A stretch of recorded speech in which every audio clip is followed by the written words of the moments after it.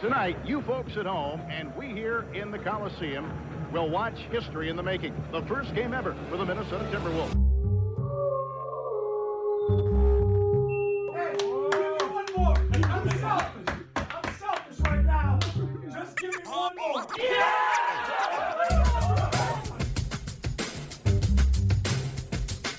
It's the fifth pick in the 1995 NBA draft. The Minnesota Timberwolves select Kevin Garnett from Farragut Academy in Chicago.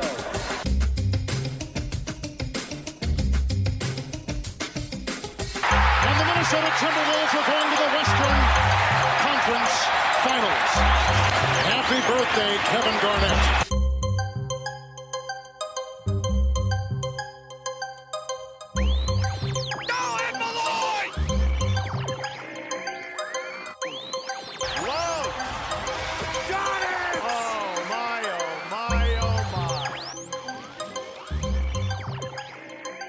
Jimmy Butler has been reunited with his former coach, Tom Thibodeau, in Minnesota.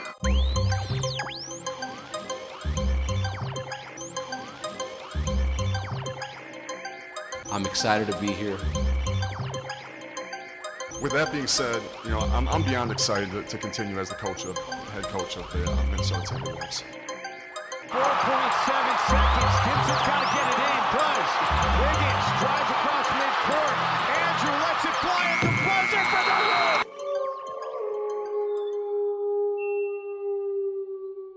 Welcome back to The Howl here on Dash Radio's Nothing But Net channel, and we want to remind everybody that we have joined the Off the Ball Network. So we really appreciate wherever you are accessing us from, whether it's Nothing But Net, whether it's in podcast form on any of the podcast websites you may listen. You can also check out all the other great shows on Off the Ball Network. Go to offtheballnetwork.com, and you can check out all that coverage, whether it's articles, other podcasts, radio shows. We have everything on offtheballnetwork.com, including coverage of all different sports. And a reminder that we are sponsored by BetUS. BetUS is the newest sponsor of the Off the Ball Network. They have the fastest payouts in the industry and offer a 125% sign-up bonus when you use promo code OFFTHEBALL in all caps at sign-up. Head over to betus.com to sign up today. Again, that's betus.com, promo code OFFTHEBALL in all caps. Unlike all the other bars out there that taste either like old Play-Doh or a piece of cardboard, when you eat a Built Bar, you will think you are cheating on your diet with a delicious chocolate dessert.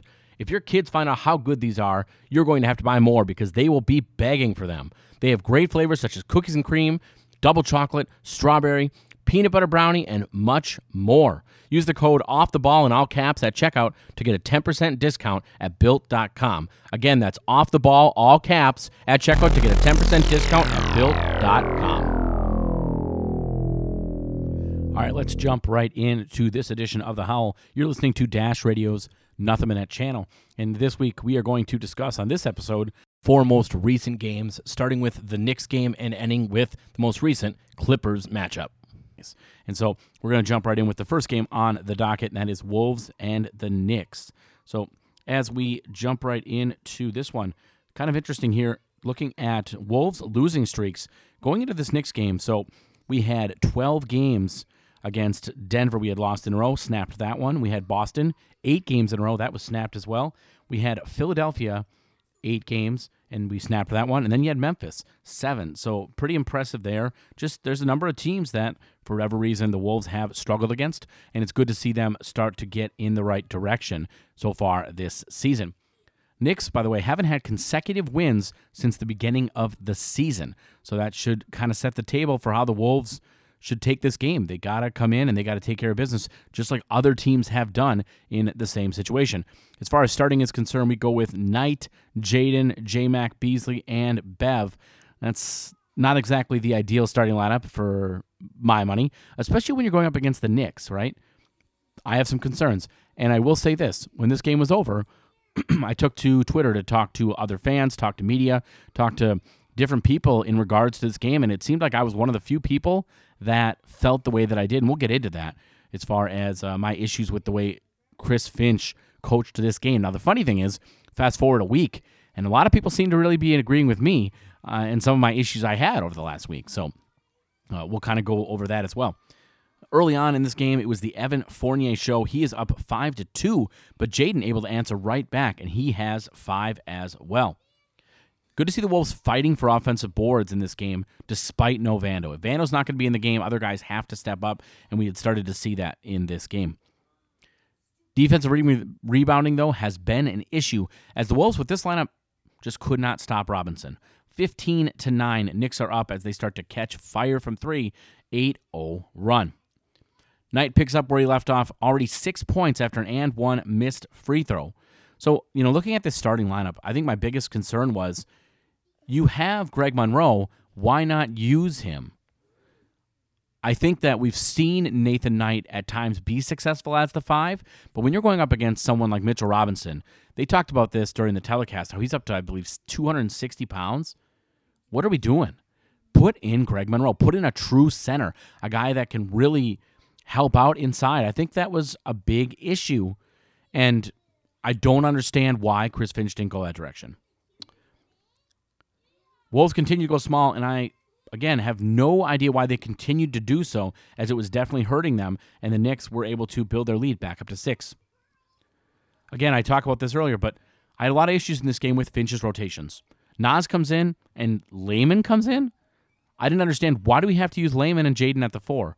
Why does that have to be a thing? Why don't we just go big? Use the guys that are designed or better suited to play the 4 at the 4, right? Why does Layman have to do it? Why does Jaden have to do it? It just didn't make a lot of sense to me. Use Nathan Knight at the 4, right? You can use, I think Naz Reid could play some 4 if you needed to alongside Greg Monroe. I just think there's better combinations that could have been used. If you had to use someone at the 4 of Jaden and Layman, why not make it Layman and use Jaden as your 3? He's a 3. We've established that. And I don't understand how it is that the Timberwolves organization doesn't seem to get that, or at least Chris Finch doesn't seem to get that. That's been one of my issues with him in his tenure here, is just how he's used Jaden. J-Mac, another game, and at least early on in this gun, he was decent.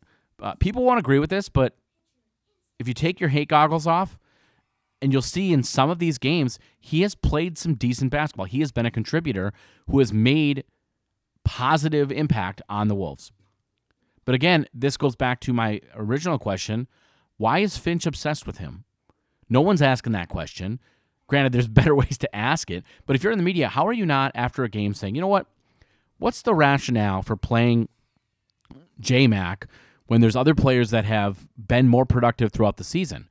For example, why did you stick with J-Mac for so long when you had Jalen Noel? Granted, eventually Jalen Noel got hurt, but it wasn't from playing in games. It was in practice because he hadn't been playing. And now we've seen, if you want to call it an emergence of Jalen Noel, you can, but we already knew that he was capable of this. We just didn't give him the opportunity, or at least the coaching staff didn't. So those are kind of the questions that I have as I'm watching this game when it comes to the lineups, when it comes to the rotations, when it comes to certain players on the team. Now Kogi comes in.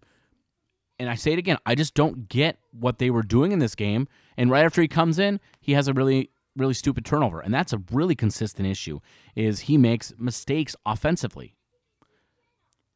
Wolves down 29-22, and I'll say it again. After the first quarter, 29-22, that's on Finch. That was on how we used our players and the rotations. Bottom line, that's how I felt.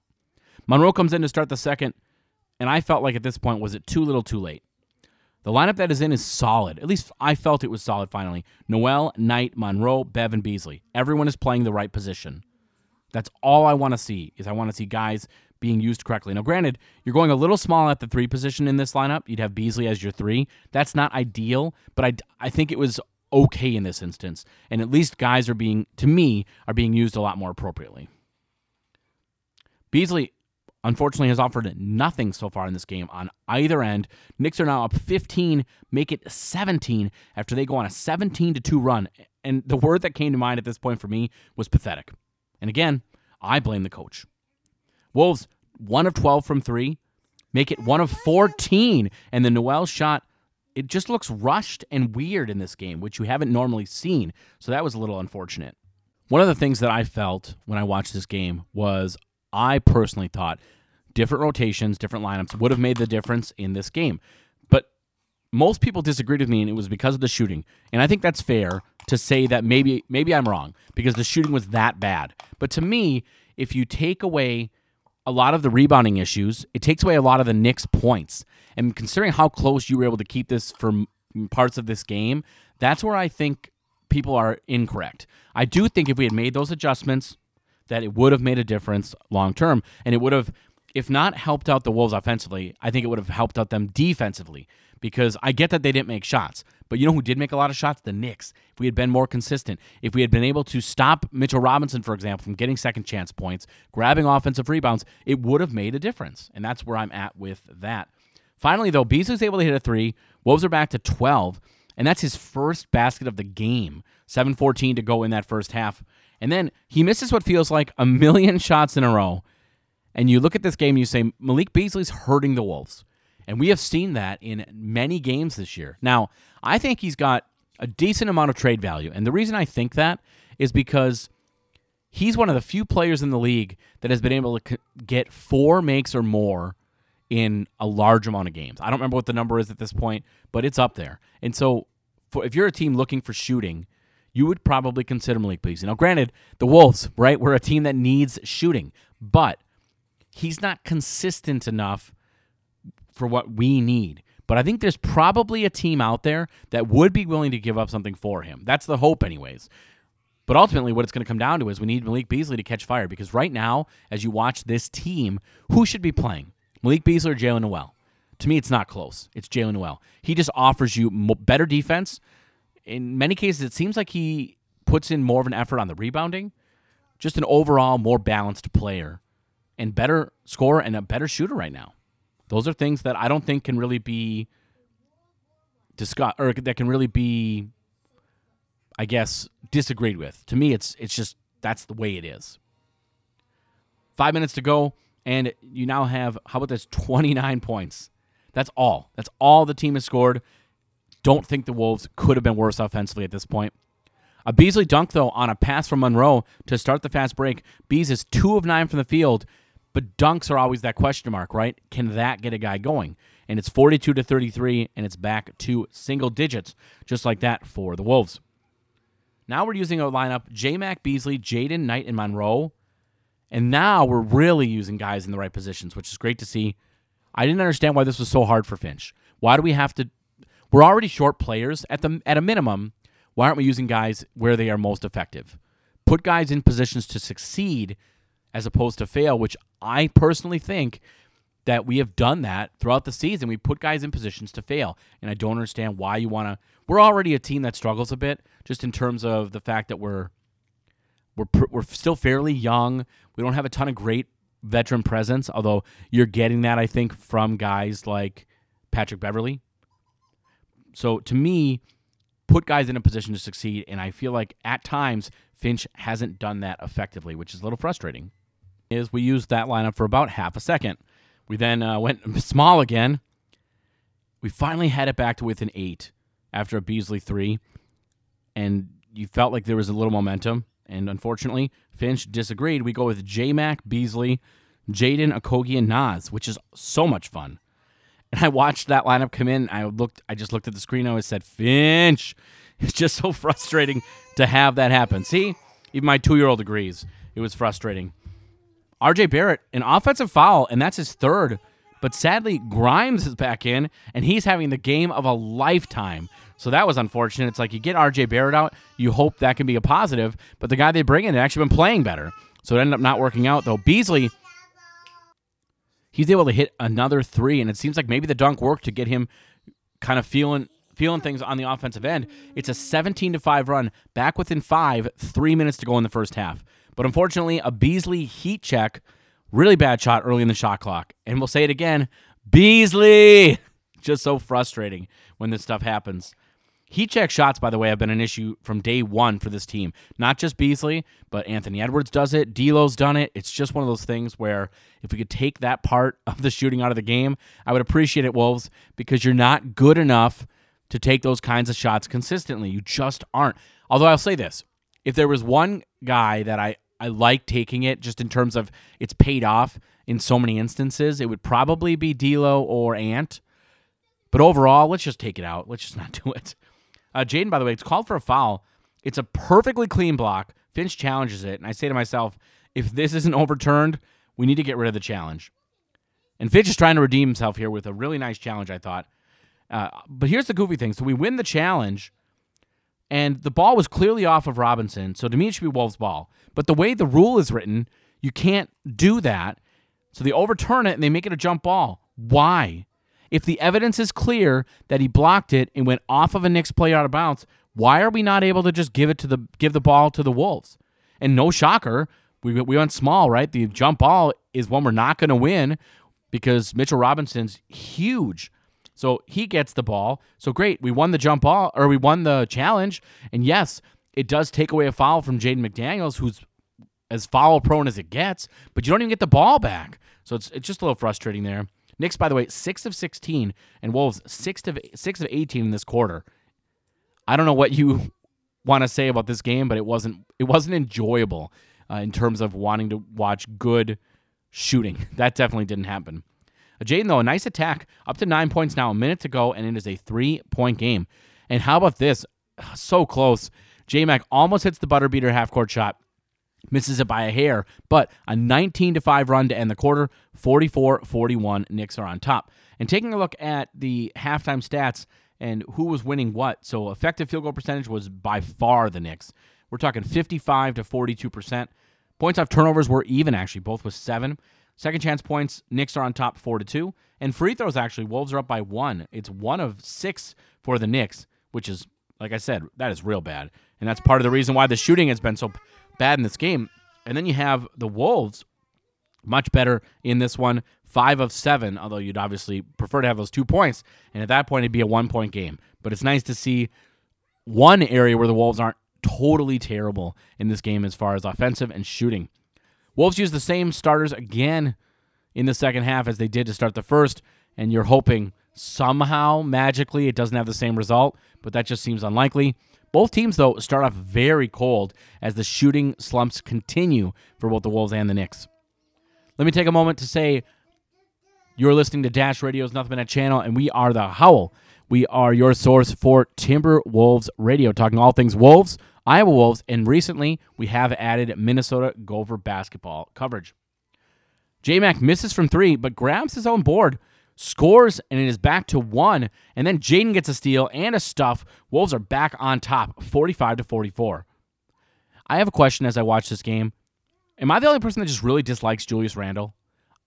I'm not a fan. Not a fan.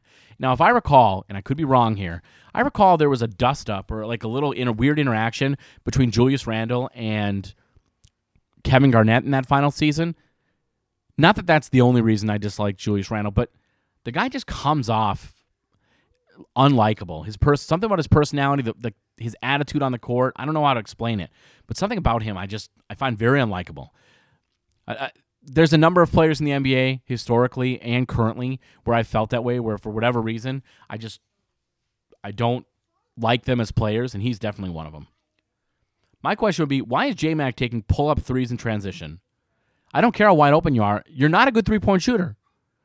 He misses it, and Fournier doesn't, because, of course, in transition, you're going to get a good look if you're the Knicks, and the Knicks, just like that, are back on top. So you just killed all this momentum that you had because J-Mac's like, hey, I'm not good at this. Why don't I try to do it anyways? Super frustrating. Size, definitely still an issue. Knicks building momentum again. Robinson is killing the Wolves on the offensive glass, and Knight now has 4 fouls. Guess what? You want to know why he has 4 fouls? Because he's being used wrong. He's being used out of position. We have Greg Monroe just sitting on the bench. Finch, what are you doing? Nas ends up coming in. Again, I say it, why can't we let Monroe go against Robinson? That would have hands down been our best shot, and we just didn't do it. Absolutely stupid. I'm sorry, but it was. If you disagree with me, at this point, I just don't care because I'm so passionate about the fact that this was a big mistake. Funny thing, Thibs challenges a foul. Replay shows not only was it a foul, J-Mac was actually fouled 3 separate times, not just one. Unfortunately, J-Mac is an awful free throw shooter. Misses it. Knicks back up 7. I'm going to say it again. Thanks, Finch. 8 of 13 from the free throw line for the Wolves. So we talked about those 2 misses in the first half, and the struggles have continued in the second. Wolves now down 11 as the Knicks dominating the glass. Wonder why. And, you move on, unfortunately. 7 offensive rebounds in the third quarter alone for the Knicks. Out of the timeout, finally Monroe is in, and I'll say it again. Is it too little too late? Beasley, his 4-3, has it back to within 6, then a 2, and it's back to 4. Meanwhile, the Wolves bench, only 3 points in the game. Noel absolutely needs to wake up if we're going to find a way to win this game. Randall, a really weird play. He leads with his knee, which normally, last time I checked, that's not allowed. But in this case, it's allowed. And not only was it allowed, he used his knee, he hits Greg Monroe below the belt with his knee, and it's called a foul on Monroe. Not sure how that works. Monroe, though, really actually looked pretty good in this game defensively. As a team, the Wolves had 8 blocks, 6 of them alone in this third quarter. Noel finally hits a 3, and it is back to 6 points. So close. The Wolves kept getting so close, but they just, for whatever reason, could not get over the hump. 72-62 after 3, as the Wolves tried to push, but they couldn't consistently get stops. That was the biggest issue we saw in that third quarter. Layman, by the way, can't rebound well. Knight is in foul trouble. Monroe is trying to do what he can in the fourth, but it's so tough. And again, is it too little too late? Now the lead for the Knicks is up to 13, and it really felt over at this point, despite there being tons of game left. For whatever reason, when I watch Wolves games, I get to a point when we're down where it just feels like you hit a moment and you say, I don't think we're coming back. And it, unfortunately, 9 times out of 10, it ends up being correct. Jaden, 5 straight points, and it's a 7-point game, but can the Wolves get consistent stops? Current lineup is not good, so I didn't think so, but this is what we went with. Noel, Beasley, Layman, Jaden, and Knight was the lineup we were going with, and to me, it just didn't seem like it was going to be successful. Well, finishes off a Wolves 7-0 run. Thibs calls timeout as it's a 5-point game with 9 to go in the fourth. Knicks up to 15 3 makes to just 7 for the Wolves. No shock when you see that number that we're losing. Shooting made an absolute difference. And I'll say this, despite the issues I had with Finch in this game, they still had a chance to win if they made shots. Bottom line, they still could have done it. It just did not work out that way. Robinson gets back to absolutely dominating our small ball lineups that we, for whatever reason, just continued to go with throughout this game. 7 to go, Wolves down 6. Wolves, honestly, they had moments, couldn't hit shots, and just didn't have the size. Meanwhile, another block for Jaden, and he has absolutely dominated Randall with his defense. As Ben says, putting on a show, he has 4 blocks in the game. The big issue here, too, is too many wide-open misses for the Wolves. So credit Finch. He has, despite some of the rotation issues, he has gotten the offense where players are getting wide-open shots. They just can't hit them. From 3, 7 of 34. After a Noel wide-open 3 is another miss. 4-point game, though, with 6 to go. And I'll say this, Layman had some nice stretches in this game. For a guy that hardly ever plays, I think when he's had to play so far this season, he's looked pretty good. Falling out, unfortunately, playing up against Mitchell Robinson was just not the right call. But I'm not going to harp on that some more. Wolves, unfortunately, in this game, it felt like they were kind of in quicksand at this point. Stuck in that 4 to 9 point deficit, and they could never get the big stop or the big make. And that was a big problem. Beasley misses another wide open 3. And honestly, that was the story of the game for the whole team. 7-point game, though, with 4 to go. Randall grabs, throws Noel to the ground, and somehow it's a double foul. How? So I can just grab a guy, throw him to the ground, it's a foul on him and me? Doesn't make sense to me. Beverly, unfortunately, this game was a little rusty. It was his first game back. He was 0 of 8, and the floater game, he just didn't have it. The timing was off. It wasn't there. 5-point game, though, after the Wolves get a stop. And Beasley, though, unfortunately, one of the dumbest shots I have ever seen. I mean, at this point, you just knew what was going to happen. And unfortunately, yes, the Wolves do end up losing to the Knicks. Final score in this one, 96-88 is your final. Really, the big nail in the Wolves' coffin were to start the first half and the second half. Outscored 29-22 in the first and 28-21 in the third. Wonder what could have changed that. Anyways, that's going to do it for the Timberwolves Knicks. And we're going to jump now into our next game on the list. Wolves taking on the Jazz. Again, you're listening to Dash Radio's Nothing But Net channel, and we are the Howl. As seen on ABC Shark Tank and invested in by Mark Cuban and Alex Rodriguez, Ice Shaker received offers from all 5 sharks on the show. kitchen-grade insulated stainless steel that will keep your drinks cold and won't absorb odor like a plastic shaker bottle does. Created by the Gronk brothers for anyone living an active and healthy lifestyle, the Ice Shaker is perfect for every drink, not just protein shakes. The patented twist in agitator will break up any powders, but also works as a strainer to make sure you always get the perfect pour. Use promo code OFFTHEBALL in all caps and help out the network. Again, that's Ice Shaker, and you can use the promo code OFFTHEBALL in all caps. Visit iceshaker.com. All right, now we're going to jump into the second matchup we're talking about on this edition of The Howl here on Dash Radio's Nothing But Net channel, and that is Wolves versus the Jazz. A couple things to keep in mind. No Joe Ingles and no Mike Conley in this game for the Jazz, but opposite side, no Towns and no Russell. Sorry, Jazz, but I would have to say that the guys we were missing, a little bit more important to our success. That's not to take anything away from Joe Ingles or Mike Conley. Fantastic players, big part of what the Jazz are doing, but they just aren't as important as losing a Rudy Gobert or losing a Donovan Mitchell. So I think that's kind of where we're at with that. Jazz, by the way, coming to this game, they have won 13 of 15. For the Wolves, their 17th different lineup, and that is second in the NBA. Wolves, by the way, lead the NBA in three-point attempts. Unfortunately, they are pretty much the last team in terms of three-point percentage. It's been ugly to say the least. Wolves, by the way, so this game is taking place on New Year's Eve. Wolves are 1-3 all-time on New Year's Eve. Let's jump in.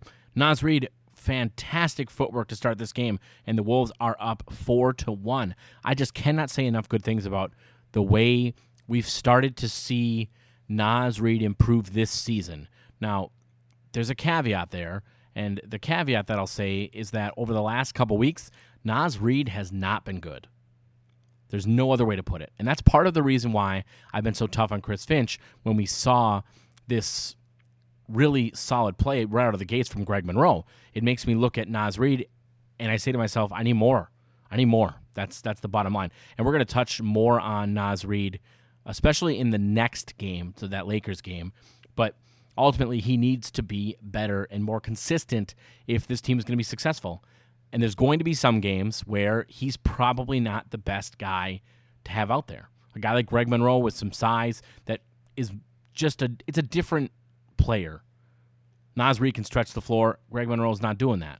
There's just different things that you get from those players. I would argue that Greg Monroe's probably more of a true center, if that makes sense, just in terms of his size. So keep that in mind as we talk about Naz Reid, the Wizard of Naz, as we obviously titled this episode. And a shout out to Dave Benz. He's kind of the guy that gave me the idea. Now, originally, he came up with Wizard of Boz when we had Shabazz Muhammad, and I kind of rolled with that when I thought of this. And actually, I think Dave Benz may have also done Wizard of Naz on one of the telecasts. I don't know for sure. But regardless, it wouldn't have happened without him. So shout out to him and the fantastic job that him and Jim Pete do on a nightly basis. To me, it's not close. They are the best announcing crew in the NBA. I just don't know how the Wolves got so fortunate, how the fans got so fortunate. It's every single game you learn something. And the big thing for me is that they aren't like over-the-top homers. Jim Peterson's very honest, and I really appreciate that. Jumping in, Beasley gets an early three, which is good to see. You just never know what you're going to get with Malik Beasley. We definitely haven't gotten the Malik Beasley we got last season, but we have seen stretches, we have seen individual games where you've gotten peaks of that the Beasley that we had seen initially in his time with the Wolves. A number of iffy calls already in this game have really benefited the Jazz, including a really nice block by Naz Reid that was somehow called a foul. One of the problems that you sometimes run into with the Wolves team is the stats back this up. We just don't get foul calls, and the teams that we play, the Wolves foul a lot. Now, part of that is because they're very aggressive on defense, but also, for whatever reason, we don't get the respect of the officials. I don't know what it's going to take. We talk about that pretty much every episode, but it's a common problem, and it's frustrating. As a person that covers the team, as a fan of the team, you don't get used to that kind of thing. Naz works hard, though, on the glass, and we started to see that with Naz. He's definitely putting more of an effort in the glass. Rebounding has become more of an effort for him, and that was a big knock on Naz Reid for me throughout this season even, is that he just isn't a great rebounder. We've started to see more of that. Now, part of that could be the guy. I would say part of that could be the guys that he's playing with. But if you think about the way that we use most of our rotations, generally Nas is the main rebounder. A lot of the times, the guys that he's playing with on the bench aren't going to be guys that are necessarily, he's not. I don't feel like he's playing a ton with Vando. If he played, for example, if he played a lot with Vando, maybe that would be different. But if you look at that, Karl Anthony Towns grabs a ton of rebounds. So ultimately, it's just about want to. Anyone that remembers Kevin Love with the Wolves, nobody fought for rebounds. Nobody wanted to get those stats. Now, granted, with Kevin Love, it was always a little bit of a, not a detriment, that's not the right word, but he was almost selfish. But I'd prefer that, right? A guy that just wants the numbers, even if it's for a selfish reason. That's just how I felt anyways. It helps the team, though, so that's all right. That's what I want to see from Nas. That's what I want to see from the Wolves as a whole. Let's box out. Let's fight for rebounds. There's no reason why every single player can't consistently be fighting for those rebounds. A little over 8 minutes to go in the first, and the Jazz already in the bonus. I think that kind of starts to help you tell a story a little bit there. Nas already has 2 fouls. Jaden comes in instead of Monroe. And that was my first red flag when it came to how the rotations were being used. Because I think of Rudy Gobert, and do I think that Jaden's going to be the answer? No, he's not. The answer is going to be Greg Monroe. That's the answer. That's the way you go. Is Nathan Knight the answer? We saw against the Knicks, he's not the answer against bigger guys. He's not a prototypical center. He is a 4. Can he play spot minutes at the center, maybe with foul trouble, things like that? Sure, I get that. But that's not what you should go. You shouldn't go out of your way to do that, putting him in a bad position, putting him in a position to fail. That's something that I have taken issue with.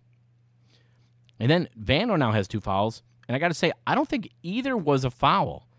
But that's the referee that we got in this game, sadly. 10 free throws already for the Jazz, only taken 3 shots.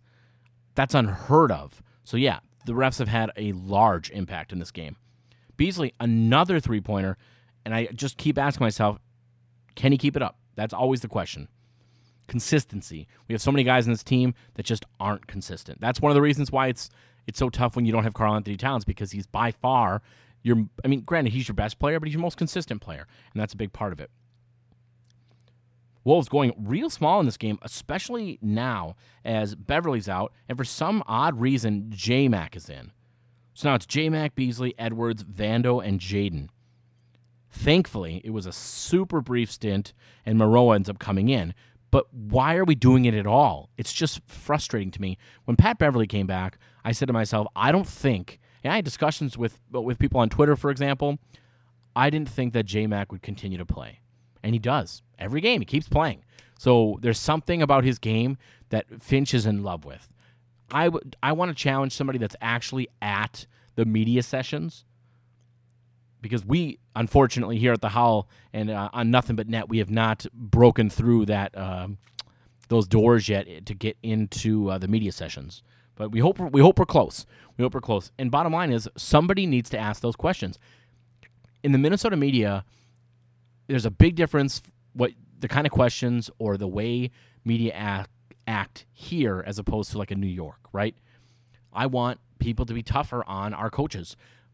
Just if you look at whether it's the Wolves, whether it's the Vikings, whether it's whoever, we've had a lot of bad coaches here in Minnesota. I'm not saying Chris Finch is a bad coach. I like Chris Finch. I think he's going to be really good. But just in general, I feel like we need to hold our coaches more accountable than we do. That's kind of how I feel. And I know there's a lot of people that feel that same way about Mike Zimmer. When you look at Mike Zimmer and his time with the Vikings, there's a lot of questions that people want answers to, and they never get asked. The questions never get asked. I just think that right there is just a little frustrating, at least for me anyways.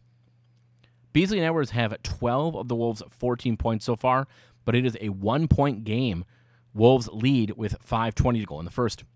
Edwards gets fouled as he's knocked to the floor. No call on the drive. And then Beasley, so frustrating, with a take foul as the Jazz are in the bonus. Don't give a take foul in the bonus. The reason why you give take fouls is when it's early in the quarter, when you know you're not in the bonus. When you're in the bonus, there's no point in giving a take foul because, yes, granted, Edwards goes down. They have a 5-on-4, but guess what? What's more difficult? A 5-on-4 or a 1-on-0 sitting at the free throw line taking shots? Gotta be smarter than that. That's the bottom line. You gotta be smarter than that. J-Mac, a couple nice steals. I got to give him credit. Over this stretch since D'Angelo Russell went out, when Beverly was out, we've started to see more J-Mac. Better than I expected him to be. I'm not saying he's good. I still don't think he should be playing when we're healthy, but he filled in, and he was filling in, I guess I would say admirably would be the best way to put it. And Wolves, by the way, already up to 5 steals in this first quarter, so really cool to see that. 3 minutes to go, and the Wolves finally get to the line for the first time. And what do? Monroe misses both free throws. I got to give him credit, though. Just like I did Nas earlier, Monroe has fantastic footwork. And in this game, he had a play where his footwork was so good that Hassan Whiteside literally fell over. And 25-20, Wolves are down, unfortunately, as Mitchell is absolutely on fire, already up to 3 threes. And after one quarter, it has really started to get a bit ugly. 29-22, Wolves are down by 7. Second starts with a million offensive rebounds for the Wolves and no points. And this is not the first, it's not going to be the last game where this happens. Another game we see it in is the game we're going to talk about next, and that is that Laker game. There were multiple possessions where the Wolves were dominating the offensive glass, and they'd get 3-4 opportunities and nothing to show for it. Very frustrating. And that's been a common thing recently as we've struggled to score a bit. For the most part, in this game, I felt like the shooting from the Knicks game had carried over. 7 turnovers, only 2 for the Wolves. That's good to see, but you got to make shots. That's the bottom line. You have to make shots.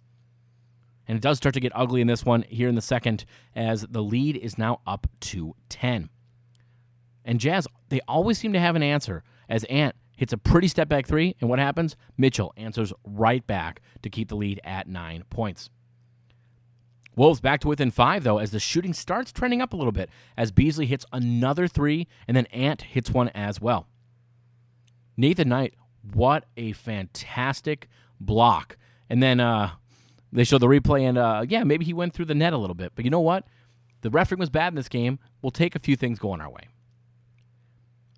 They talked about this early on when Nathan Knight came up. There was that game where he hit 2 threes and was a big reason why we won the game. Shooting confidence is such a big thing in basketball. I don't care if you're in the pros. I don't care if you're playing intramurals. I don't care what level of basketball you're playing at. Shooting confidence is key. Now, granted, sometimes you can have too much confidence. I think we've seen that sometimes with Malik Beasley, right? Where he just takes shot after shot after shot after shot. And it's one thing to have confidence, but you still have to take smart shots. You still need to play with high IQ. So there's a fine line there. But ultimately, you watch Nathan Knight shoot, and that one game, he was shooting confidently. In this game, it was kind of hit or miss, and he hasn't made any threes since that one game. He does a lot of that pump fake and then drive in, and that can be successful at times, no question. But ultimately, if you don't start making threes consistently, not even at a high clip, what if he made 1 3 every other game? I don't think that's too much to ask. Let's say he takes 3 threes a game, right? And now that's a low percentage. It's not a high percentage by any means, but at least you get on tape and you can use that to your advantage. But as of right now, if I'm a defender, I'm not going to necessarily feel like I need to cover Nathan Knight because he hasn't shown that he has that consistency. Free throw shooting differential is massive in this game. But the Wolves, when they finally do get to the line, they never make the free throws. So it's tough to really complain about not getting foul calls when you're not even taking advantage of the ones that you do get. And the Wolves, so many missed open shots. That has been the entire year. This is not a new thing. We've been dealing with this since game number 1. It's just very frustrating. And, the Wolves, it feels like they got lucky being only down 9 points with 2 to go in the first half. Vando, his 3rd foul. And again, no idea how it's a foul. It's absolutely ridiculous. Should have been on Gobert. And it's a different game if there was better reffing. The Wolves have not played great. The Wolves have not shot great. But the refs have made a massive impact in this game. It's tough to overcome multiple deficiencies. So you come into the game, right? You're not shooting the ball really well. You're missing some of your best players. There's lots of things that are going against you. Now you throw referees in the mix, and it makes things that much more difficult. Papev, a great steal, but Mitchell with a super flop. Refs buy it, and story of the game right there. 12-3 Jazz, and ref run has the lead to 13. Beasley, 4 threes for the 16th time this season, and the Wolves answer by Noel fouling a 3-point shooter.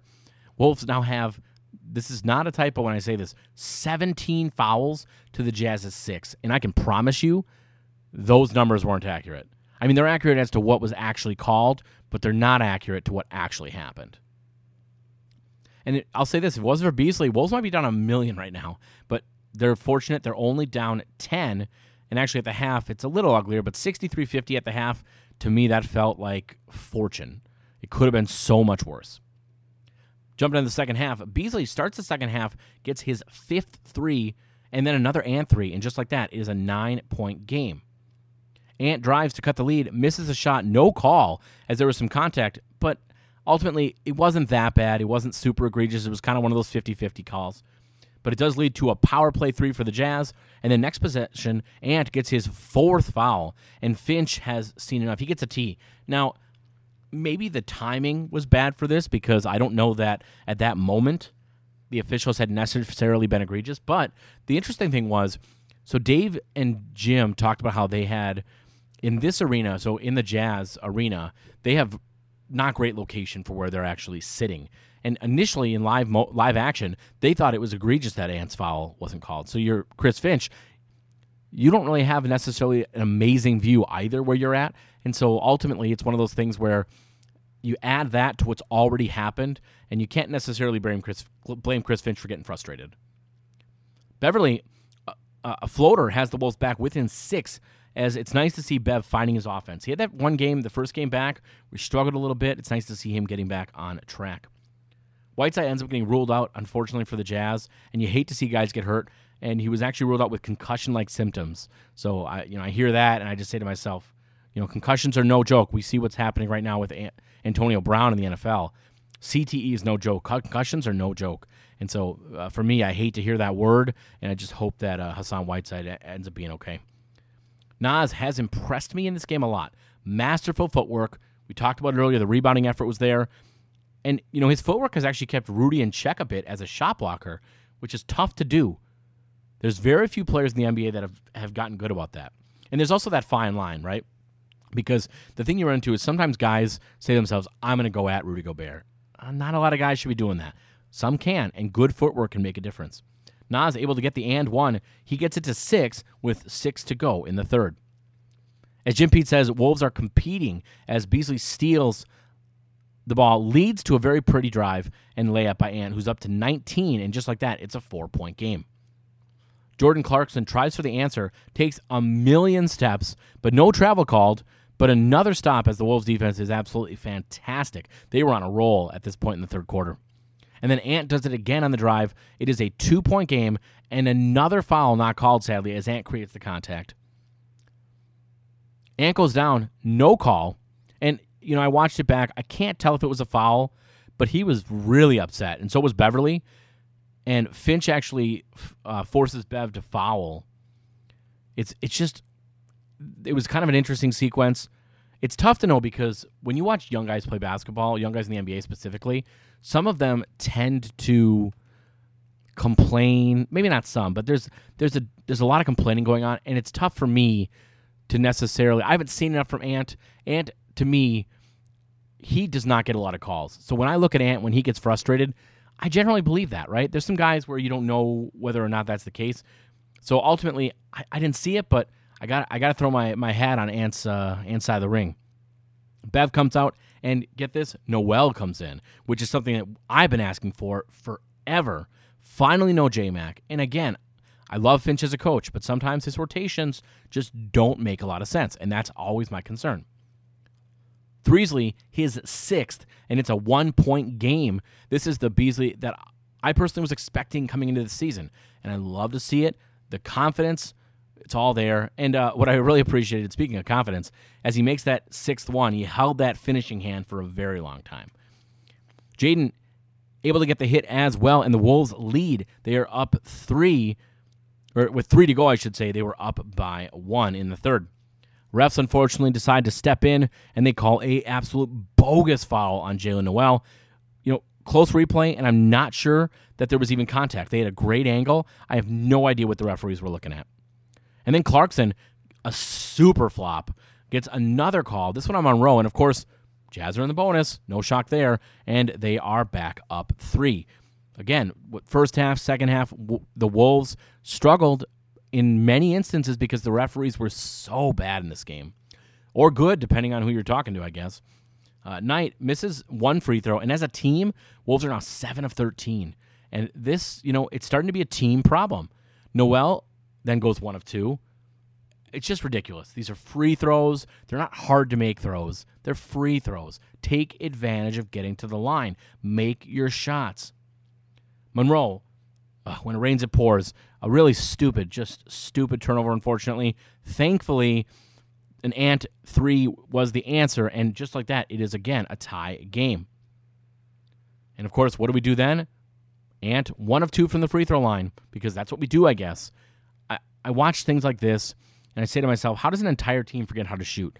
This is kind of like when you'd watch some of those really bad Twins teams, and you go into a game where you had, let's say, whether it was Joe Mauer, whether it was Michael Kadire, whether whoever the player was, and they'd be hitting well, and all of a sudden you get to a game, and every player on the team forgets how to hit. And it's not like it's just a pitcher, right? Because you go into the game, and maybe a pitcher's hot, but that guy's not in the whole game, right? And so eventually you'd think, all right, he's out, we can hit this next guy. And the game ends, and you've got no runs, you've got 2 hits, and you're saying, how does an entire team forget how to hit? It's the same thing here. How does an entire team forget how to shoot? It's maddening, but despite all that, Wolves are up 1 with 30 seconds to go in the third. And after 3, Wolves are actually up still 87-86. Clarkson is living right. He has to be, because some of the toughest makes to start that fourth quarter. And then, of course, Noel gets his 5th foul. I appreciate his effort, but don't leave your feet. That's an issue that basketball teams have had since the beginning of time. A guy fakes, guy leaves his feet, boom, it's a foul. It's so maddening to watch. Granted, we've all done it, I'm sure, right? But anytime I see it in the NBA, I just cringe, because these are the best of the best, right? I get you're going to make mistakes, but that's always just been one of my pet peeves, is guys leaving their feet and then the flyby. I don't know that anything makes me madder watching when you see your team playing defense and they're going to run out onto a three-point shooter and they fly by, and then what does the guy do? He fakes, steps to the side, or he drives in because you're over in the stands now, and here he has a wide-open shot. It's just one of those things that's frustrating. And those are the little pet peeve things that really start to get to me. And unfortunately, it is all Jazz to start the fourth quarter, as they are up 6. One thing I will mention, just in terms of positivity, Monroe in this game was pretty solid at getting screen assists. So that's kind of an interesting aspect of his game that I think not everyone really appreciates. But again, Jazz start strong, up 6, and Finch calls the timeout. Jazz, unfortunately, can't miss anything, and it didn't seem to matter how hard the shot was, how good the defense was, they were going to make it. And just like that, they're up 9, and it was at that point I kind of said to myself, this one feels like it's over. Malik, then 2 big misses from 3. You absolutely needed those shots. Both shots, by the way, wide open, sadly. But he played a great game, so I can't sit here and rip him. The guy was one of the only reasons we were competitive. Gobert, then, interesting play. He drills Vando in the face. No call. He threw his arm out on a shot attempt. Clearly an offensive foul with the clear out. And instead, Mitchell gets a call later in the same possession. And he gets 3 free throws. Absolutely ridiculous. That's a 5-point swing in some cases, just depending on how you want to look at it. That's crazy. There's been so many of these calls throughout this game. It's tough to overcome that, on top of the fact that you're not shooting well, on top of all the other issues. And just like that, the lead is 12.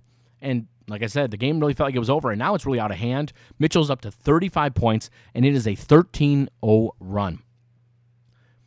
Wolves are 0-12 when Beasley shoots 20 or more, and he's at 16 right now. What an interesting stat. I don't know what the... Part of it, I'll say this. Part of it is, if you take a look at the fact that he has not been efficient this season, and then you say, all right, we're going to have this guy that's not making shots take 20 shots. Does that sound like a recipe for success? It does not, unfortunately. And then it is a 17-point lead. Wolves could not have played worse in the fourth quarter. 6:46 to go. I'm looking at this. They had an interesting stat here for the Utah Jazz.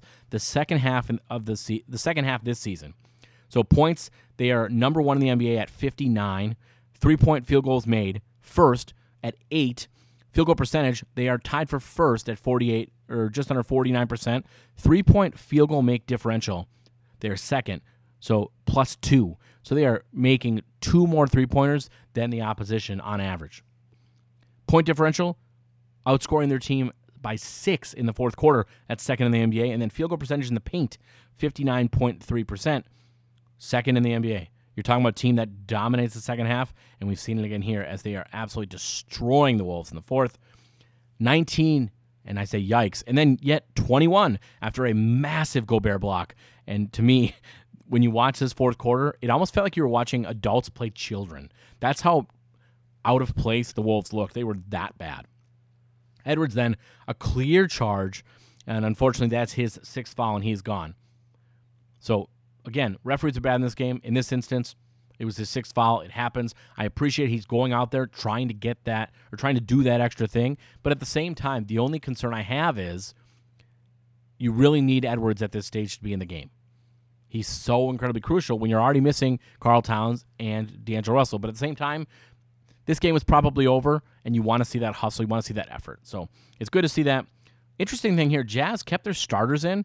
So there's under 5 to go, and a 20-point lead, and their starters are in. Meanwhile, our starters aren't in, although Jaden is still in. A couple nice makes in a row for Jaden, and then a new season high for Mitchell, up to 39 points. 2:30 left, and the starters are still in for the Jazz. They were asking to get hurt. Thankfully, no one else did. We talked about how Hassan Whiteside got hurt, possible concussion, but it was nice to see no one else go down. Left your starters not long. You were asking for trouble. Bottom line, 120-108 though is the final score in this one. This is a tough game, to say the least. You had moments where you looked pretty good. You had the lead going into the fourth quarter, but you're playing a team that's really good in the second half. You're missing some of your best players, and Donovan Mitchell and Rudy Gobert, they did what they needed to do to get the job done. Now we got one more game on the list here, and that is the Wolves taking on the Lakers. Early on, 5-4, Lakers are up as second chances and turnovers give Lakers the early lead. Nas, though, dominating the post, 6 early points, and the Wolves are on top, 8-7. So you love seeing that. How about this, 20-17? And the surprising part, Ant has been pretty much invisible in this game. And by the way, the big jump from 8-7 to 20-17, there just wasn't a lot of stuff to talk about necessarily at the beginning of that game. But again, Ant just kind of invisible. But Jaden, when he comes in, he didn't start. When he ends up coming in, he's able to hit that early 3 and is able to keep the game within 3 points. With 4 to go, and Edwards gets his 2nd foul, as Jim P pointed out, should have been offensive, maybe even flagrant, as he abruptly threw his elbow and hit Anthony Edwards in the face. Now, in live action, you couldn't see it. So it's one of those plays where it's tough to get really too upset about it, but it's just unfortunate that it ended up not going our way. Hasn't paid off yet, but Knight fighting on the offensive glass. And Jaden actually looking solid on both ends, but as a team, we just really seem to be struggling. We just didn't seem to have, I don't know what it was, but the Lakers definitely looked like the better team. How about this? Maybe we don't keep playing J-Mac. Another game where I say to myself, why is he in the game? You look back at that last game where we end up giving Jalen Noel the backup minutes in that second half. I just don't understand the obsession with J-Mac. When D'Angelo Russell's back, if J-Mac still plays, I have real concerns. And at that point, I hope other Wolves fans join me in my concern of some of the rotations that Chris Finch is choosing to use. I think it's a fair criticism at this point. I know a lot of people are going to disagree, though, and you know what? It is what it is. You move on. Anthony 3 has the Lakers lead pushed to 8, but Noel keeps it closer with the immediate 3 answer. Knight continues to improve on defense. Game in and game out, whether it's his defensive footwork, whether it's his decision-making, his ability to rebound at a high level. I just love a lot of the things that he's able to do on that end, and that's in addition to the fact that he's already a solid offensive player. So if he becomes a more well-rounded player, now you're talking about a 1-2 punch of Vando and Knight at your power forward position. Yeah, I will take that every day of the week. That's been a kind of a good debate I've had with a lot of other Wolves fans recently. Is what are we doing at the 4 position? Ideally, do we trade for someone? What is the best answer there? I personally think if you're going to make a trade, you're going to go a few different directions, right? I could see if you wanted to make a trade for Miles Turner. I completely get that, although I will say this. The tough part about Miles Turner is he's got to start, right? You're not making that trade otherwise. Well, I'm not exactly jumping at the chance to change our starting lineup. By some metrics, we're the best starting lineup in the NBA. Granted, we're not always healthy, and that's part of it, but I don't want to mess with the combo of Vando and Towns. It's been so incredibly successful. So to me, I think the move to really make, ultimately, is to go after shooters. We need shooters, guys that can consistently make shots. And to me, I would grab veterans. That's what I want. I don't want young guys if I can help it. Now, granted, when I say I don't want young guys, hey, you're going to send me Desmond Bane, I'll take him. But ultimately, that's not realistic. If I'm looking realistic, then what I want is going to be veteran shooters, guys that are going to be able to come in the game, and if they're open, they're going to make shots. That's one of the reasons why people have brought up the name Eric Gordon, someone of that nature that he comes in and he's going to hit shots, and that's it, bottom line. And that's what the Wolves need. 31-24 is your score after the first quarter. Honestly, mixed bag was how I felt after that first quarter. It wasn't a bad quarter. It wasn't a great quarter. It was a lot of like good stretch, bad stretch. Again, a mixed bag. Going to that second quarter, Wolves, you look at this, they've had their struggles, but what I like to see is that they continue to fight, and especially in the offensive glass, Jaden keeps the game within 6. One thing that threw me a little bit here is Noel had that 3 earlier in the first quarter, but Noel's shot from 3 throughout this game was very weird. It just seemed almost rushed. Something seemed off about it. I don't know what it was, but it was definitely something that I noticed early on, and that's something I'm going to definitely continue to watch for. We've talked about in the past Malik Beasley and how there have been stretches where his arc changes game to game, sometimes shot to shot, and I just don't want to see something like that happen with Jalen Noel. Offensively, the other thing that's bugging me in this game is things seem so easy for the Lakers, and for the Wolves, it seems like they have to work so much harder to score any points. And Noel, he might be struggling from 3, as we talked about with his shot form, something seeming off. But man, he looks good everywhere else, including defense, and he leads the team with 9 points. He's able to get towards the hoop. He's a very talented mid-range shooter. There's a lot to like about him, bottom line. 36-38, Wolves are down with 8:20 to go in that second quarter. Lots of guys contributing, and the bench has actually been pretty good. So these are a lot of things that you really want to see. Jaden, though, 3 fouls already, and that really overshadows what had been really good play. And his third was also a real tough call, as LeBron actually is the one that created the contact, kind of got physical with Jaden McDaniels. I watched that replay a couple times. I'm just not sure what else Jaden is supposed to do. I'm never a big fan of a player being the one that creates the contact and the other player gets that foul. That's a little tough for me. And I'm not talking about, I'm driving into the lane and you jump in front of me and get a blocking call. I'm not talking about that. Yes, I technically created the contact, but that's different. I'm talking more so about, let's say I have the ball and I'm backing you down, I'm throwing my body into you, and then we get tangled up and it's a foul on you. Things like that. It's just one of those areas of the game where I don't know how you fix it necessarily, or necessarily that it needs to be fixed. It's just one of those things that I've always kind of been a little frustrated with. Edwards gets a steal and a dunk, and just like that, the Wolves are back within 3. The game's been sloppy, but Wolves were finding ways to be able to stay in it. And then Prince of Threes, his first game back, he ties it. Tie game at 45. And I love seeing him back. I'm not saying he's the greatest player ever, but as far as role players go, guys that can defend and hit shots and just do a lot of the little things, that's how I look at Taurean Prince. He's kind of a jack of all trades, a master of none. I think that's how I see him and his role. Monroe so far hasn't played in this game, and to me it felt like it was because the Lakers aren't really playing a dominant big man. Wolves maybe felt like it wouldn't be the best fit, best matchup. I think that's fair. At this point, when I finally realized he had not played, and they actually might have pointed it out, I said to myself, it doesn't bug me. Whereas I talk about the previous games, and it bugged me because you're playing teams that have dominant post presence. When you're playing a team that doesn't have that, I get not having to go that direction. Game to game, it matters, and I think this was a game where it didn't necessarily make a big difference.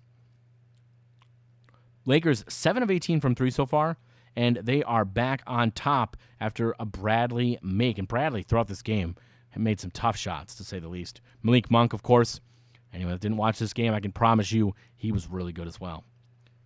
Scoring isn't there yet in this game, but Ant, I was really impressed that he was able to do a lot of nice things on both ends, whether it was passing, rebounding.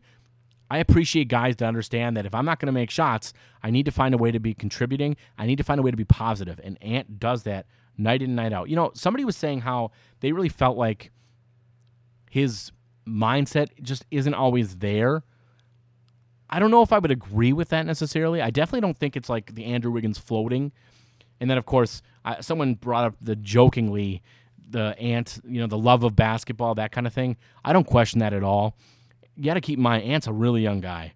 And, he's got room to grow in many different areas. But to me, that's a maturity thing when you're able to say to yourself, here's the deal, guys. I'm not scoring, but I'm going to make sure to help this team in other ways. And he does that. And he did that in this game, and that was good to see. But ultimately, when you're missing Karl Towns, when you're missing D'Angelo Russell, Ant needs to be able to step up. And we just haven't necessarily seen that consistently. Consistency might be the word, it might be the buzzword for this episode, because in a lot of ways, that's been the concern during this little losing streak is consistency. That's been a big part of it. But ultimately, what else is not consistent is the roster, is the rotations. You don't really know who's going to be playing game in, game out, and that makes things a little tough. Nas' second chance bucket has him up to 14 points already, followed by TP taking a charge. Then a Nas 3 air ball, unfortunately. Wolves winning in the paint, but another game where their 3 shooting has been absolutely abysmal, and that makes a giant difference, especially when you talk about how good on this season LeBron James has been from 3. I mean, and over the last stretch of games, I think it's 7 or 8 games, he has been on an absolute tear, putting up pretty much historic numbers. It's just, we're so incredibly fortunate to be able to watch LeBron James night in, night out. And as a player that, for the most part, has been fairly healthy in his career, you love to see it. I mean, any game I get a chance to watch LeBron James is a good one. That's all I got to say about that. And he was fantastic. Biggest difference to me was LeBron for the Lakers. And for the Wolves, Nas ends the half with the and one, and it is 57-54. Nas was super efficient so far, 7 of 11, 17 points. And again, he continues to improve as a rebounder. He's already up to 7. One thing that surprises me, as far as J-Mac is concerned, already 5 assists. And I look back at this point, I said to myself, I don't even remember him getting 1 assist, let alone 5. Meanwhile, you look on the other side of the tape, and Westbrook, 7 turnovers already. People love to hate Russell Westbrook, and I've never been a big fan of Russell Westbrook necessarily, but ultimately I respect his game. I respect what he's been able to do and his impact he's been able to have on the NBA game itself. Looking at the stats at halftime, effective field goal percentage, yikes. 49% for the Wolves to 64% for the Lakers. 12 points off turnovers for both teams. Second chance points, Wolves ahead, 12 points to 7. And free throws, no shock there. We're always down. 5 of 5 for the Wolves, 7 of 9 for the Lakers. Again, that's where we're looking at the stats at halftime. Again, you're listening to Dash Radio's Nothing But Net channel. We are the Howl, your source for all things Timberwolves here on the Nothing But Net Radio Network on Dash Radio. Let's jump into that second half. Beasley able to tie it up right away with the opening 3, and it's nice to see him join the party. Another guy that was pretty much just invisible in that first half. Beasley hits another triple, and the Wolves are back on top, 62-61, with 9 minutes to go in the third. Again, it's nice to see him start to kind of join the team. He had been pretty much invisible in that first half, and he's a guy that, especially when you're down a lot of your top players, needs to step up. It's nothing better than having Vando and his offensive rebounding back. He's now up to 10 rebounds total. Just so impressive. I don't know that there's a guy that does it better than him in the NBA. Recent one gets the Wolves, the most recent rebound of Vando's, gets the Wolves up 4, and that is their biggest lead of the game so far. Nas continues to dominate, now up to 21, and that's actually a season high for Nas. Keep in mind, though, he doesn't normally play this many minutes, and so it's not surprising that when he gets starter-level minutes, he's going to score his most points on the season. Interesting, Oscar Robertson is now tied with LeBron James games for free throws made, 7,694. So LeBron James and him tied, and that's 4th all-time. Pretty impressive stat there. And Nas, back to him, as he is feeling it, up to 23 points now in the third quarter.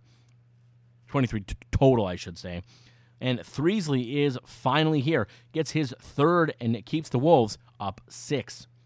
Unfortunately, it was short-lived, as all of a sudden, it's 72-72. And, I'm watching the game, and I don't even know what happened. It just seemed like, boom, 1 second you're up 6, 1 second you're losing, because after that, it's 76-72, and it is a 10-0 run. Wolves sloppy, Wolves are cold from the field, and they just continue to miss threes. And to me, I'm watching this saying the key would be Edwards. Can he wake up scoring-wise? He's doing a lot of other nice things, but you need him to score if you're going to be successful. Noel, though, able to tie it back up with an impressive and one. And how about this? The Wolves now up to 24 bench points in this contest. Jaden up to 5 fouls, as he does so many things well, but he continues to foul at a shockingly high level. And there's a minute to go in the third. And think about that. Minute to go in the third, you got to pull him. He's already at 5 fouls. It's just frustrating, and it really creates a problem when you don't have a lot of depth. 80-78, the Wolves are up after 3, and you think about this, and you say to yourself, all right, Wolves are 15-3 winning after 3 so far this season. That's great. Unfortunately, guess when one of the losses happened? Just now against the Jazz. So you say to yourself, all right, it'd be great to win this. It'd be great to keep up with this statistic, but we just had the failure in the last game. What's it going to take to get over the hump this one? Malik up to 13 now, and the Wolves up 86-82. 10-21 to go in the fourth. More second chance points. The effort on the glass in this game for the Wolves was absolutely spectacular. 91-90 as the back and forth ensues. Now 9 lead changes in the game, 8 minutes to go in the fourth. Wolves able to get Lakers on top with just sloppy passing on multiple possessions. Wolves did not value the basketball, and that's going to be a huge issue when you're playing a LeBron James-led team. Wolves able to get the board down 2. Finch calls a great timeout, obviously looking to settle things down a little bit. I thought that was really important. And this one feels like it's coming out of the wire. Out of the timeout, guess what? A Wolves turnover, and now 19 turnovers. That's right, up to 19 turnovers in the game. 97-91 is the score. Then all of a sudden, just like in that third quarter, it's just like you snap your fingers and the game gets out of hand. 97-91, and to me, even though there's 5 minutes to go, I felt like this was the point where I could say to myself, this one's over. Wolves were making too many mistakes and just couldn't get any stops. All of that added up to a big run for the Lakers. And then 97-93, Wolves going small as Nas and Noel are pulled. Keep in mind, Jaden has 5 fouls already at this point. Lakers knock the ball to bounce. Very strange. They knock it out, but it's their ball. And then the Lakers call a timeout. So is that a loophole to prevent a team from challenging? That was the question I had as they went to break. Then they come out of the break. Finch did challenge it, and he won. So it's kind of a weird little sequence. I don't know what ended up happening there, and I don't know if they just got the timeouts wrong on the telecast. It was just a little confusing, to say the least. Wolves back to within 4, though, after a Vando transition dunk, and he looked like he was grimacing a little bit, maybe in a little bit of pain. But meanwhile, the Wolves now on top, 52-32 points in the paint. And you look at that and say, man, just imagine if you could shoot threes. Now, granted, that number would drop if you were hitting threes because some of that second chance points, that plays a role. Also, I think some of it plays a role in the fact that when no one can hit threes, there's probably more of an effort to get points inside. So that number could definitely fluctuate a little bit. But ultimately, if you could hit more threes, I do think you'd be a more successful team in this game. Threesley, though, answers again, has it back to a 1-point game with 3:31 to go. He now has 3,000 career points as well, but Melo unfortunately answers with a 4-point play. Bradley then hits a buzzer beater, a prayer fadeaway, and it always brings this point up to me. It's crazy how teams make impossible shots against the Wolves every single game. Doesn't matter how good the defensive is, doesn't matter how good or how difficult the shot is, they find a way to make it. I don't know. I mean, some of it's luck, right? Because some of the guys making it are not good.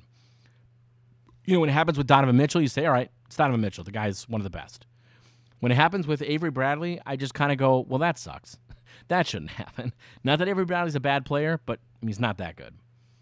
Papev, then an intentional foul, so it's Haka Westbrook with 1:10 to go, and sadly he makes both. So he's a guy that shoots in the 60th percentile, 4 free throws. Not today, apparently. And just like that, it's a 7-point game, and that's all she wrote.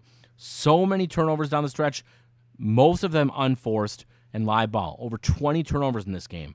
108-103 is your final score. I could jump into the box score, but ultimately I just don't want to. This is a game where The Wolves fought hard for a good part of it, but they just couldn't get out of their own way. And on top of that, you're playing LeBron James. It makes a difference. It does. And so that's where we're going to leave it from this game. Again, you're listening to Dash Radio's Nothing But Net channel. We are the Howl, your source for all things Timberwolves on Dash Radio and on Nothing But Net. And now we're going to jump into the last game we're talking about on this show, and that is the game. And now we're jumping into Wolves-Clippers, a fun matchup, and what's nice is one of the best games that we've seen recently, especially given we were still missing Karl Towns and D'Angelo Russell. An interesting stat coming into this game, 43.5% is Malik Beasley's corner three-point percentage over the last 20 games. In fact, he leads the NBA in corner three-point attempts, 101, and is up to almost 40% for the season. Very, very impressive there. And how about this? This stat, courtesy of @Wolves Radio, the Wolves radio voice, Alan Horton, as he talks, Malik is the only Timberwolves player to appear in every game this season. So pretty cool there. Good job by him. And let's jump into the game itself. For anyone that wasn't able to watch this, if you have a way to go back and watch it, you definitely should. This was an enjoyable game. I would say start to finish, but there were definitely some higher points. So we're going to jump in here. Wolves have lost 6 in a row to the Clippers. Biggest losing streak the Wolves currently have, as all the other bigger ones they had actually already ended this season. Nas comes out strong again, and the Wolves are up 4-0. Make it 6-3, as Nas himself has the first 6 Wolves points. Nas then gets a huge block, and honestly, early in this game, he was a man possessed, doing so many things to help the Wolves get off to a strong start. Edwards struggling a bit so far on defense. He seemed a little lost at times, whether it was not fully closing out on three-point shooters, whether it was not really understanding where he was supposed to be on the floor. Something just seemed a little bit off. And after the game, actually, Chris Finch ended up saying just as much. He said, I pulled him because of what I was seeing on the defensive end. So I guess clearly there was something going on in that first quarter that Finch didn't like, and it was noticeable, I thought. On top of that, after the game, Edwards basically said, you know what? I felt like I wanted to get upset about it, but ultimately he knew it was on him to be better, and he definitely did that and got better as the game went on. You're not winning this game without Anthony Edwards. He was really good last night when all was said and done. Clippers on fire already from 3, and that has them back on top in the first. The one thing, though, Clippers not valuing the basketball, 5 turnovers already, and Beasley 5 points in a row has the Wolves back on top, 17-13. Nas with that hot start, 4 of 4 from the field after he's able to hit a 3. Wolves are up 22-15, a nice 7-point lead, 2:49 to go in the first quarter. 24-15, and Clippers call timeout. Wolves up to 9 points off turnovers. Okogie ends up coming in, and all I can say is, ugh. This guy, man, already making mistakes. The Wolves have to be better in transition, and it's such a weird lineup that they went with, probably one we haven't used. Noel, Okogie, Prince, Knight, and Jaden. And the Wolves have lost all the momentum that they had been starting to build. The one thing I will say, we didn't have to watch J-Mac in this game. That's an improvement, so I'm not going to complain. I'm baby steps, right? Finch is starting to make the right calls. Finch has done a great job on the season. I just think rotation-wise, at times he needs to be better. And he himself said as much after the Laker game. He talked about how he needed to be better about the rotations he chooses to use. So guess what? I'm not alone. Even Finch agrees that he needs to do a better job. Okogie, here we go. This is fun. Okogie takes and obviously misses a highly contested 3. And here's my problem. I don't want Okogie basically shooting ever, wide open even. I don't feel like he's going to make it. So you know what I definitely don't want? Contested 3s. Just doesn't make any sense. The Clippers at that point on a 6-0 run. 26-21 though, as the Wolves are clinging to a 5-point lead after the first quarter. Clippers back to within 2 as the Wolves struggling. And Jaden answers the call with a huge and tough 3 to really get the Wolves on track. Noel with a huge dunk. And then you know what the Wolves do as a result? Everyone falls asleep. No one gets back on defense. And it's an alley-oop for the Clippers. Ant answers with a 3, pushes the lead to 36-28, 8:31 to go in the second. So far, 7 points off 10 Clippers turnovers for the Wolves.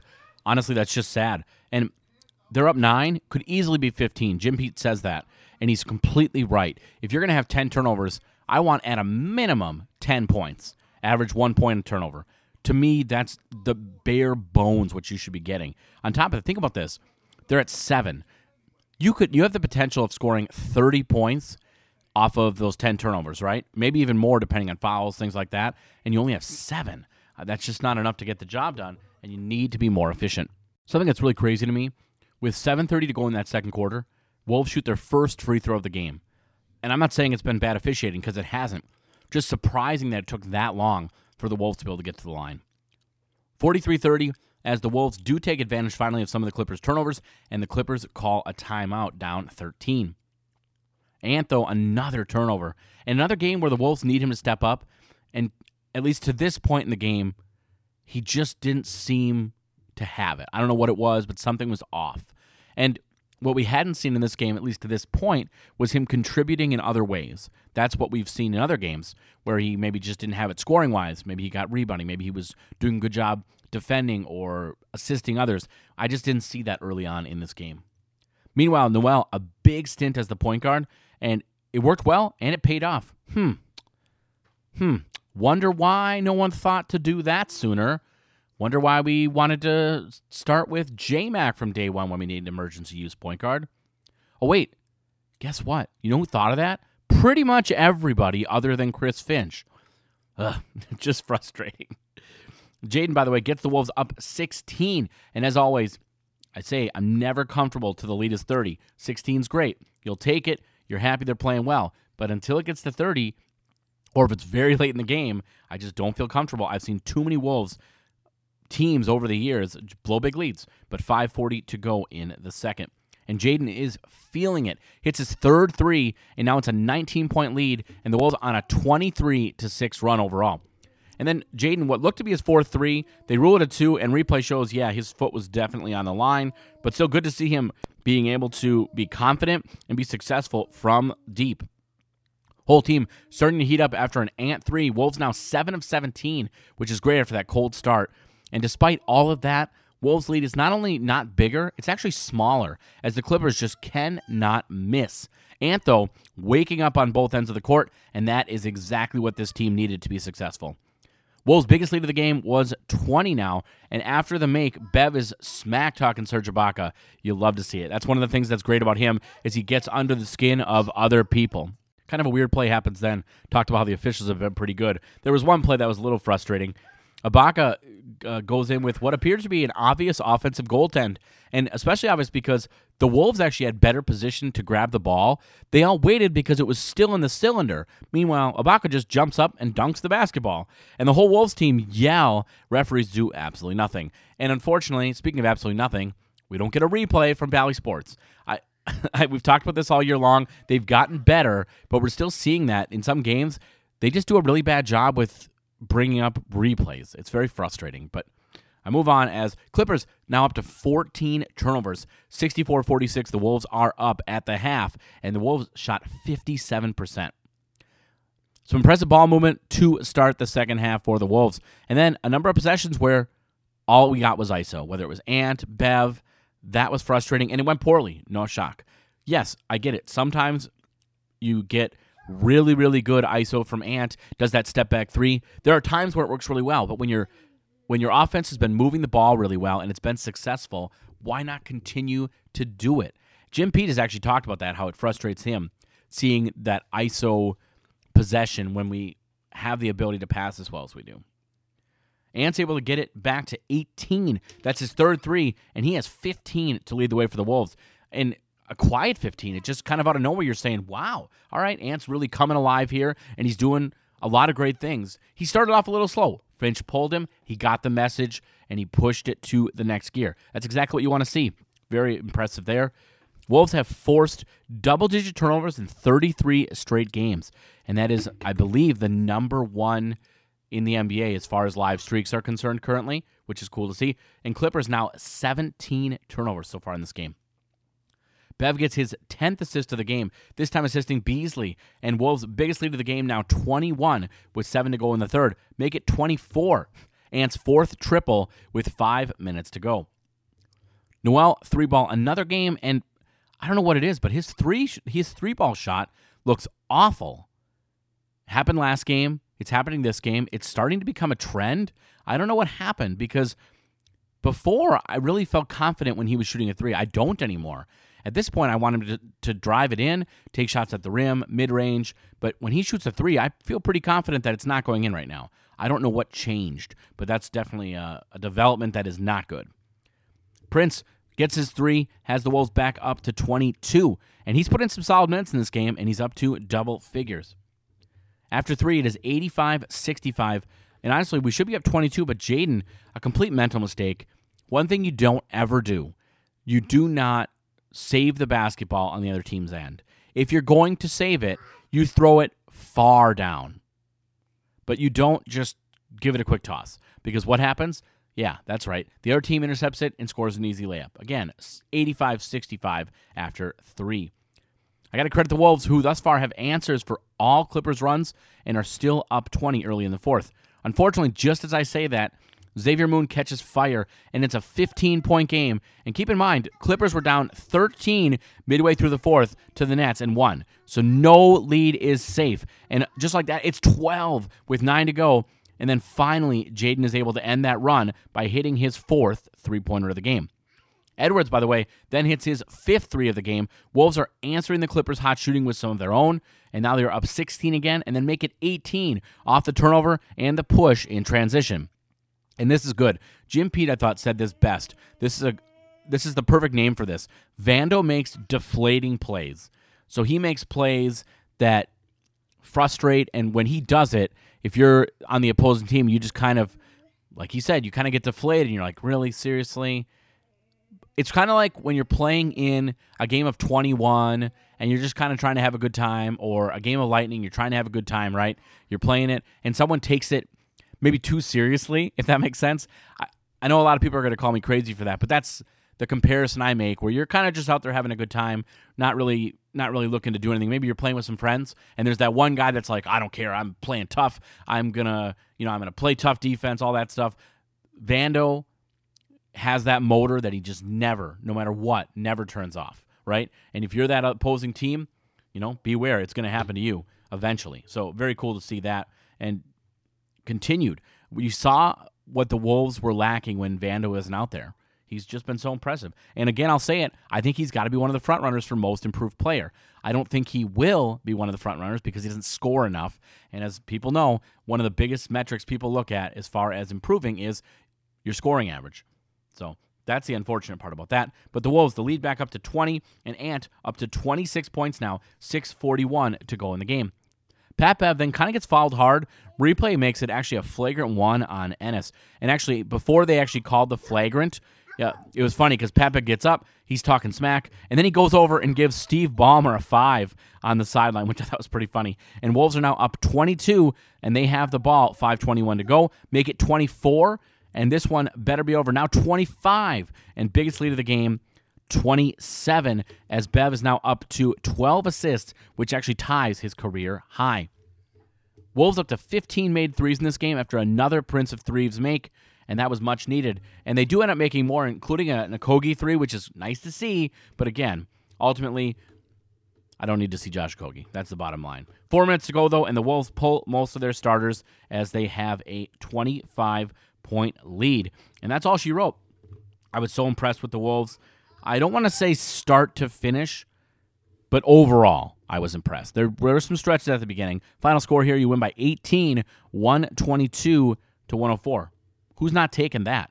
I mean, very impressive for the Wolves. You talk about Anthony Edwards, finishes with 28, 4, and 2.